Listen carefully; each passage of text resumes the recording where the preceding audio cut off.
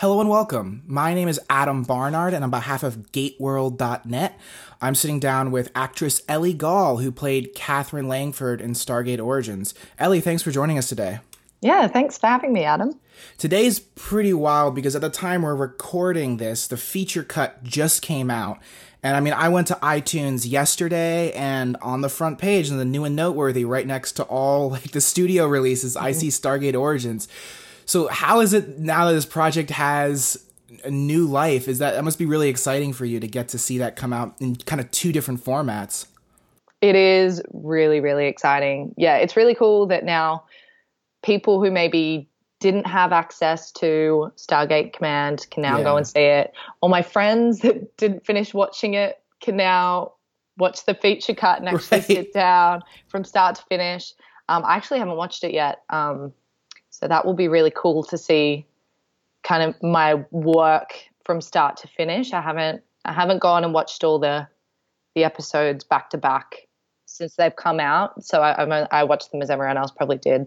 Absolutely. And like the two formats are very different and interesting in their own right, because with the web format and the web series or the digital episodes, you have digestibility. You know, you can kind of jump in and jump out of the narrative. With the feature cut, when you watch it all the way through, like it has the new title sequence, it just feels epic. And does it? Yeah, it has. That was one of the additions. It's super cool. Oh, cool. So it has kind of like this real engaging kind of full sense of adventure, where the last one you were kind of digesting it in chapters, kind of like you said. Yes, definitely. So in terms of your career, you've been acting for quite some time, and I believe you acted in your home country before you came to the U.S. Can you tell us a bit about how you grew up and how you got into the industry and realized you wanted to be an actress? I think I always knew that I wanted to do it. I can't specifically pinpoint one thing that was like, yes. I think just going to the movies, not going a lot as a kid, and it being something very spectacular and inspiring, and, you know, really getting my imagination going and seeing something that seemed really far away and unobtainable and glamorous, I guess. I wanted to do it, and I was very stubborn as a kid. I was probably a lot like Catherine was as a kid. I knew what I wanted, and I wasn't always sure how to get it, but I was sure that I would get it. Right. So, I started off in a small agency doing some catalog modeling, auditioning for commercials, booking some commercials, and then starting acting classes. All my training started on camera.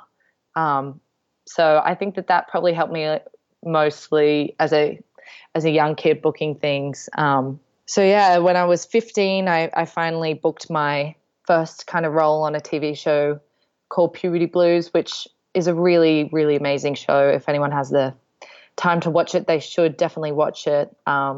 It's about the 70s in Australia and the surf culture in Australia, and about two young girls who kind of want to be part of the popular group and the misogynistic culture in Australia at that time. And it's a really, really beautifully well-made show. Working on that, because it was such a recognized show, then led to me getting, what did I do after that? I did a Disney show, for Australian Disney. It was almost like a web series, actually. It was uploaded onto YouTube, and then it would be played in between shows on Disney in Australia.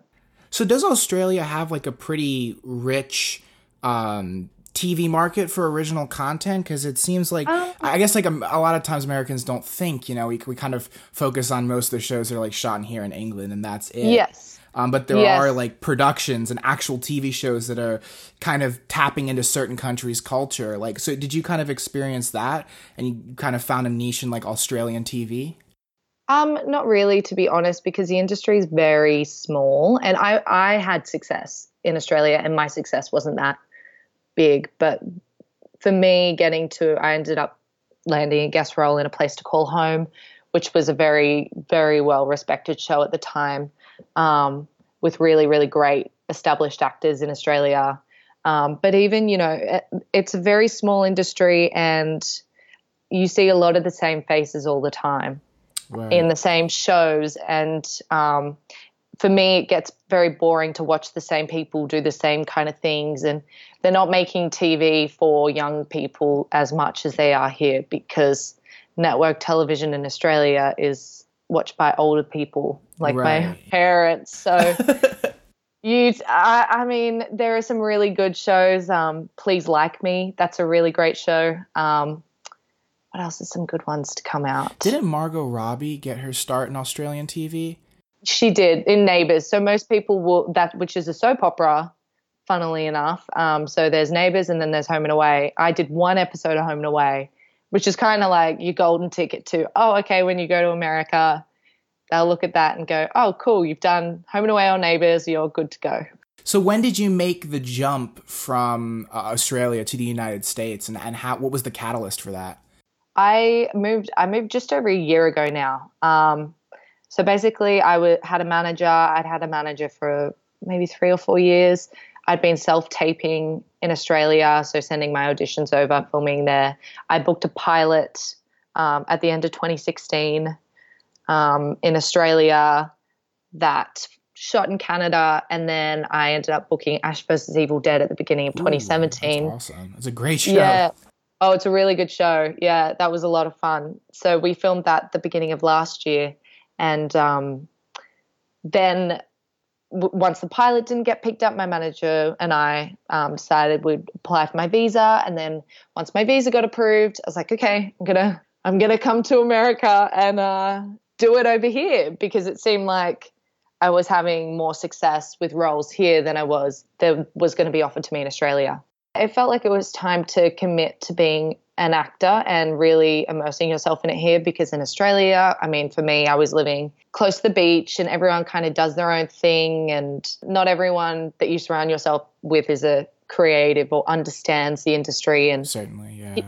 Here in LA, it's just, I don't know, everyone, if they're not in it, they kind of understand it. And there's a level of artistry here that isn't, for me, I didn't find in Australia, or like communities and that kind of understand what you're doing. And it's really cool to be here in LA, and I'm really, really loving it. Right. So if you came here, you said about a year ago, that was like right before you got cast in Stargate Origins. Like you got cast within months of first arriving. I was here, I officially moved end of May, and I got cast in Stargate October. I think it was early October. Yeah, early October. So I was here. It felt like a long time before I booked Stargate. It was probably, how many months is that? Oh my gosh. I think it's 5. If May to October, it's 5. I think, yeah, 5 months. Because the Deadline article that came out was October, so if it was around then, yeah. Yes, it was all very, very quick. So did you go in for like any chemistry read, or did you just self-tape and go straight to offer? How did your casting process come about, and how many rounds did you have to do to get the role? I self-taped and they offered it to me. Oh, wow. Yeah. My manager had sent them. They were familiar with my work and they had seen other material of mine. So yeah, they were basing that off other things. But yeah, it was very quick. That we started shooting within a week of me being offered the role.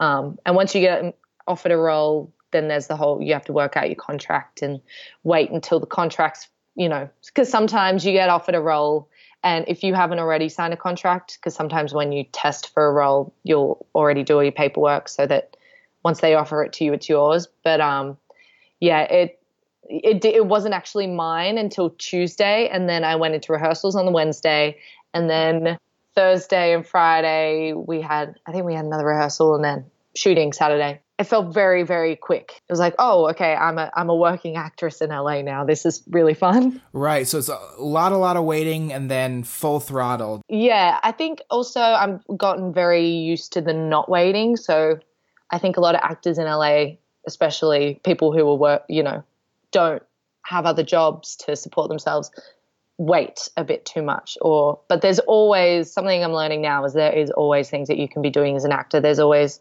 ways that you can be working, but not, some on things that people aren't paying you for, but this is a craft and there's always work to be done, and finding the joy and the fun in that is something that I'm really working on at the moment. Yeah, and I think that's good wisdom for any facet of like the show business, because like one thing I see with a lot of young artists, like I went to film school and I've been in that community a lot, is cool. yeah, I went to Chapman, which is actually where a lot of the crew. Oh yes, Nico. That was Nico, DOP, Rachel, the script supervisor. Yeah, I was in classes with them just like 2 or 3 years ago. It's weird. That is weird. Wow. But yeah, with a lot of like artists who have dreams of the more exclusive roles, like, you know, musician or actor, they'll work really hard, and then once they get into a place where they start to get some visibility, they kind of like sit back and wait for their big break. You know, it's like, oh, wait till I get an agent, or wait till I get a better manager, or wait till I get this role. And it's like, you still have to go out and practice even if no one's watching. Yes. No, you really do. And I think that's why a lot of actors get disheartened here in LA or just in any stage of their career, because they're always waiting for someone to validate their talent or like say that they can do work. There's always work that people can do on themselves and for themselves for their instrument, really, which is essentially what it is. Yeah. So when it comes to the character of Katherine Langford, you are the 6th actress to be portraying this character. So, you know, when I was preparing for the interview, I was thinking, like, it's not like a situation like, say, with Han Solo in the Solo movie, where, like, there's this iconic character and it's Harrison Ford. It's just always been known as Harrison Ford, and then Alden Ehrenreich has to come in and kind of figure out how to, you know, blend interpretations. With you, it's like there's 5 other actresses. It's not like you can single in on one performance and say, I'm gonna try to match this. So how did you go about crafting the character of Katherine, your iteration of Katherine, and kind of inform those specific performance choices? I think for me, it was really just about knowing her history, knowing her relationship with her father and her situation that she was in Egypt and what she wanted. And I think I learn a lot working in this medium, in this genre, that you have to be so present, but you also have to know everything that's going on, and you have to see everything that isn't there, because so much of it is imagined. And if you're not clear or specific, or if you don't understand what's going on, then the audience probably won't understand what's going on. But I think as well, we're lucky that we worked on something that is so established, and the fans are so loyal and they're so passionate, and that they are so invested in the world that they see things that, you know, they're going to see that imagery just as clearly as we probably will. Certainly. So with Katherine, like, your character is very much the protagonist, and not a passive protagonist, someone who makes decisions to continue the story and makes very risky decisions or very bold decisions that many other characters would shy away from, and many others like Beale or Wassef or others are a little cautious about. How did you kind of bring her straightforwardness to life? And like, did you reference any other kind of performances or characters, or what do you see as her core values and traits? I didn't reference any other characters I didn't reference any other Katherine performances because I didn't want it to feel mimicked or copied, and also given the time frame that we had, I don't think that it would have been the best use of my time to come home and, you know, try to copy down all the features and whatever. So she's very strong-willed, and for her, it's all about her father, and she acts very fearlessly, which is very careless, because there's a difference between fear and bravery. Right. Like, to be fearless and to be brave are very different things, because to be brave, for me anyway, it is as if you've thought through what you're going to do and you know the risks, and then you go and do it anyway. Whereas Katherine, she doesn't want to think of the risks because that's going to be a setback. She'll just do it. And the fact that the boys, you know, as reasonable as they are, they hold her back. And it's a fun little dynamic to play with, and it's really fun to really command two men, just and of the time as well. Yeah, in the 1930s, which is a very different era in terms of gender roles. Yeah. Yes. And I mean, now you'd have a character like that in this context, in this day and age, it wouldn't be so shocking. But then for her to be like that, because she has grown up around a lot of men, and she's never been fully treated like a woman would be in her time. She has always been respected. And so with that, she backs herself, and she has authority when she says things. And yeah, that was cool to play. That was really cool to play. Right, absolutely. And like, I know with like characters like Beale, they're so proper and British. Like, it probably at the time, like, you know, I'm not saying this is right, I'm just saying it for historical context. Like, they wouldn't want to be bossed around by a woman. No, and that's why his character is so fun and interesting, because he lets her do that. He is open to me telling him what to do, for Catherine telling him what to do. And if anyone kind of understands the historical context, they'll know that that's like he really, really cares about her to let her do that to him. And what he's doing is incredibly brave and scary. And that's why I think the dynamic works so well, because Siobhan, who plays Wasif, just is completely blown away by how blindlessly he's following me. Right, yeah, and it's kind of like a row of characters. Like, you go, so then Beale goes, and then Wasif goes as a result. You're kind of dragging all these people along with you. How was that dynamic with Captain Beale, or with Philip Alexander? Did you get to kind of add some of your own interpretation of kind of the romance or the conflict between their two, like, kind of cultural positions and what they're used to, or was that something that was really in the script? It was really in the script, but Philip's really amazing. He's a really talented actor, and he brought so much to it. He really, really knew. He was very specific about the accent. He was very specific about this person's body and the way that they moved. And so for me, it was all there in him. I just had to know what I wanted in him, and he would give everything that I needed to me. But yeah, Philip and I, we're still good friends now. I think we did really form a nice bond on set, and really wanted to make sure that people were invested in us as a couple. And totally. And like, one of the big things I've heard from both the cast or the crew I've gotten a chance to talk with about Origins is that despite a short shoot, like, everyone really coalesced and became a family. Like, things became very close on set.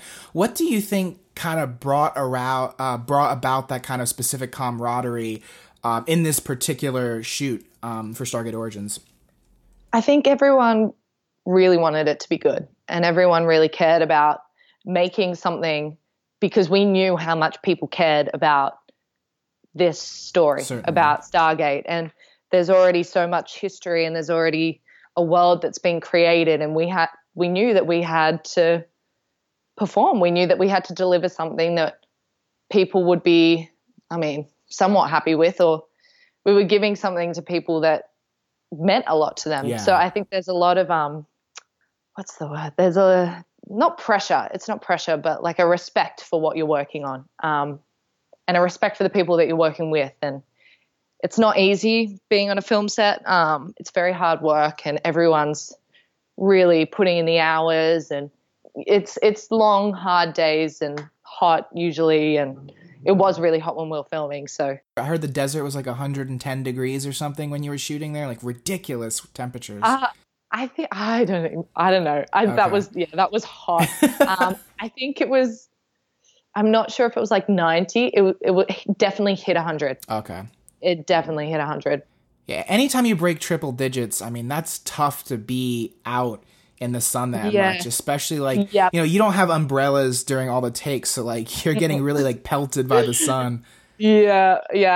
I've been cutting together some scenes from Stargate. So I've been watching the desert scenes a lot, and I'm just like, wow, you were holding it together so well, Ellie. That was tough. Right. And some of the most classic Stargate scenes, I feel like, came from the stuff that you shot in the desert, like specifically one scene with you and, I'm just gonna say Kasuf because I can't do the cool accent that Daniel Rashid does it. Kasuf, yeah. The hard K. Yeah, there's like a great scene where you kind of pull him aside and you get kind of like into a deeper dialogue with him about the fact that he is essentially a slave, but doesn't realize he's being abused because he thinks the gods are just like infallible. Like that was a really cool scene. How was it to play that kind of?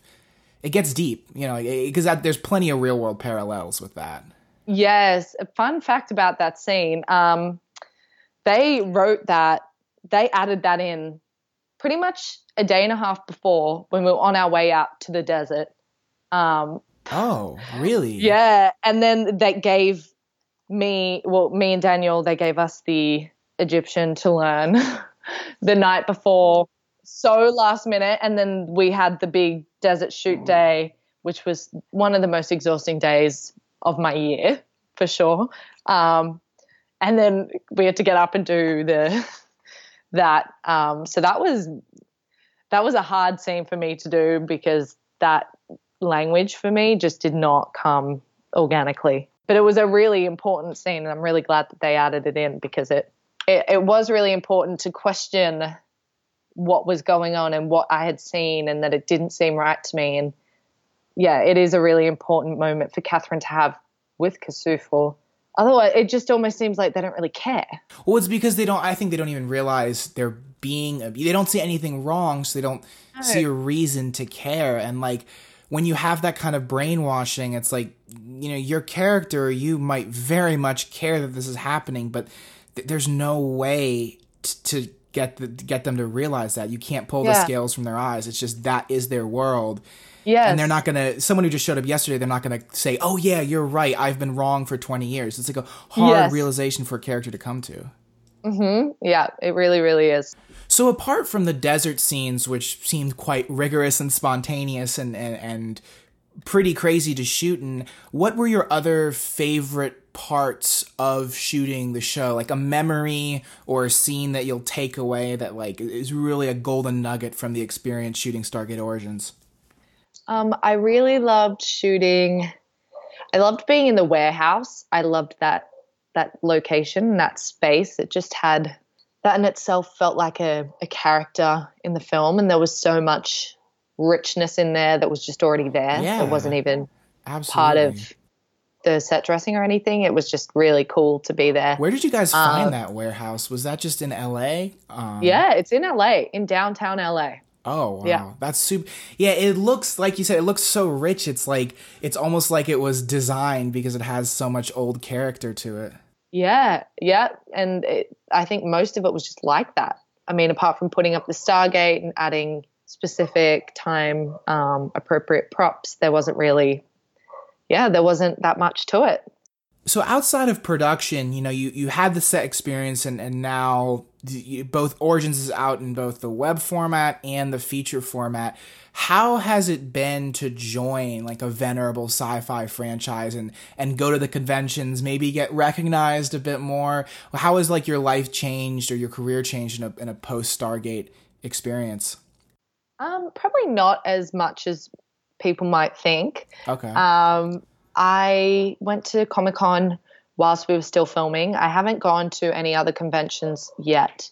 I'm thinking I might go to the one in Vancouver. And that's something where it's like, it's crazy. Even the supporting characters from like older shows, not even the regular cast members, 10 years later, they're still going to conventions because the fandom is so kind of cherishes these characters so much. Yeah. It's a very, very loyal fan base. But yeah, I haven't really gone to many. There's one coming up in San Diego actually soon, isn't there? The biggest one, Comic-Con? Comic-Con, yeah. Are you going to that one or as a... I'm not sure yet. So I should think about that again. Maybe we will. I think it's this month though, isn't it? July, which is crazy. It's crazy because not even a year ago was when they announced Stargate Origins, and now we've already, you know, the feature cut's already out, and like you have to look ahead to the future of Stargate. So like, it's a pretty fast timetable. How is it actually getting to shoot? Did you guys have a lot of time to do it? Or I heard it was kind of a pretty brisk shoot, so like you had to rehearse extensively going in, or is that they had longer rehearsals than I was a part of, because we had 5 weeks of shooting and they had maybe a week and a half of rehearsals, but I only got to come on at the end because I was cast so late in the process.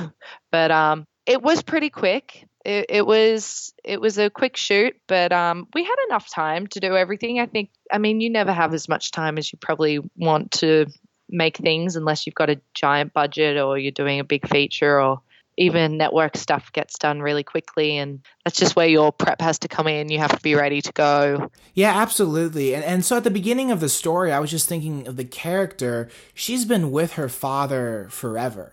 I mean, that's kind of like what we were talking about earlier, how she's in a different cultural place because she spent so much time with her father. Do you think at all, like, she maybe wishes she had more of a traditional upbringing, or was your interpretation of Katherine Langford like, this is what she was born to do? I don't think she wishes. I think she would have thought about it. Right. I think she would have fantasized about it. I think that's kind of where the romance with Beale comes from. Yeah, absolutely. That intrigue of, living a normal life or getting to grow up around boys and go to school. But I think that she feels lucky that she's been able to grow up in an environment like that and not be not a victim of her generation, but a victim of her time, and for women of her time, that she didn't have to go off and, just kind of be a trained homemaker. Right. And the cosmic significance of what she's working on is pretty apparent too. Yeah. As she goes on. So there's that kind of extra significance to the fact that she does live an extraordinary life. Yeah. She doesn't have the exposure though that we do now, or there's no, I think people back then were a lot more present in their environment because there wasn't as many distractions, or you didn't know what was going on in other places like we do now. You don't know what the world looks like outside of the world that you're in as much. You just haven't ideas, or you get information and it's really slow. So yeah, you would be so much more present and involved in the place that you're in. And in terms of her character and kind of like how she chooses how to act in these positions, her father being kidnapped is kind of the MacGuffin in a sense. It's what gets the story started and what gets her involved gets her to step through the Stargate. Yeah. About halfway through, she starts to realize it's a bit bigger than her father. When she realizes that she's well accustomed with now the culture of Stargate and then the power of the Stargate. So she realizes she also has to stop the Nazis and has to stop a breach. How do you think she balances that? If she was put in a situation where it was one or the other, like I get to rescue my father or potentially open up a portal to another world for evil forces, how would she make an emotional decision? Would she have to stick with the rational? How would that work? What do you mean? Like, would she sacrifice her father or choose one or the other, like her father or the world? Kind of like in this story, in this in this moment of her life. Would logic overtake her and say I have to sacrifice for the greater good, or is it like? No, I think that she would choose logic. Really? I don't. I mean, it would break. She'd break. That would be the worst thing that could ever happen to her. But I think she cares about things more deeply to decide that, having her dad around and potentially ruining the world, or she is a big picture person. When she gives herself the time to think about things. And she's kind of the voice of reason, which is cool. Within the story. Yeah. Even if she's brave, she's making the decisions because there's kind of like a righteousness to her thought process where she's like, this has to happen, Yes. Yeah. She's very righteous. So do you find yourself very similar to Katherine, would you say? Is that a character? I mean, there's definitely elements of her in me, and, with all the characters that I get to play, I have to find a way to make them my own, or how I can use parts of myself to bring them to life. But there are a lot of differences. I mean, she's very intellectual and, an academic essentially. And that's not me. But she is very headstrong and stands up for herself and can assert herself.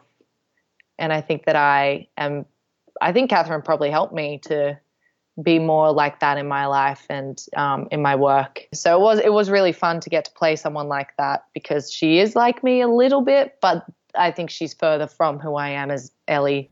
That makes sense. Her tenacity, I think, was the highlight of the story and what kind of brought that spirit that we know maybe from the feature film, because she is, decades later albeit, but she is the matriarch of the Stargate program, and she is kind of what sets the world we know, the universe we know of the TV shows into action.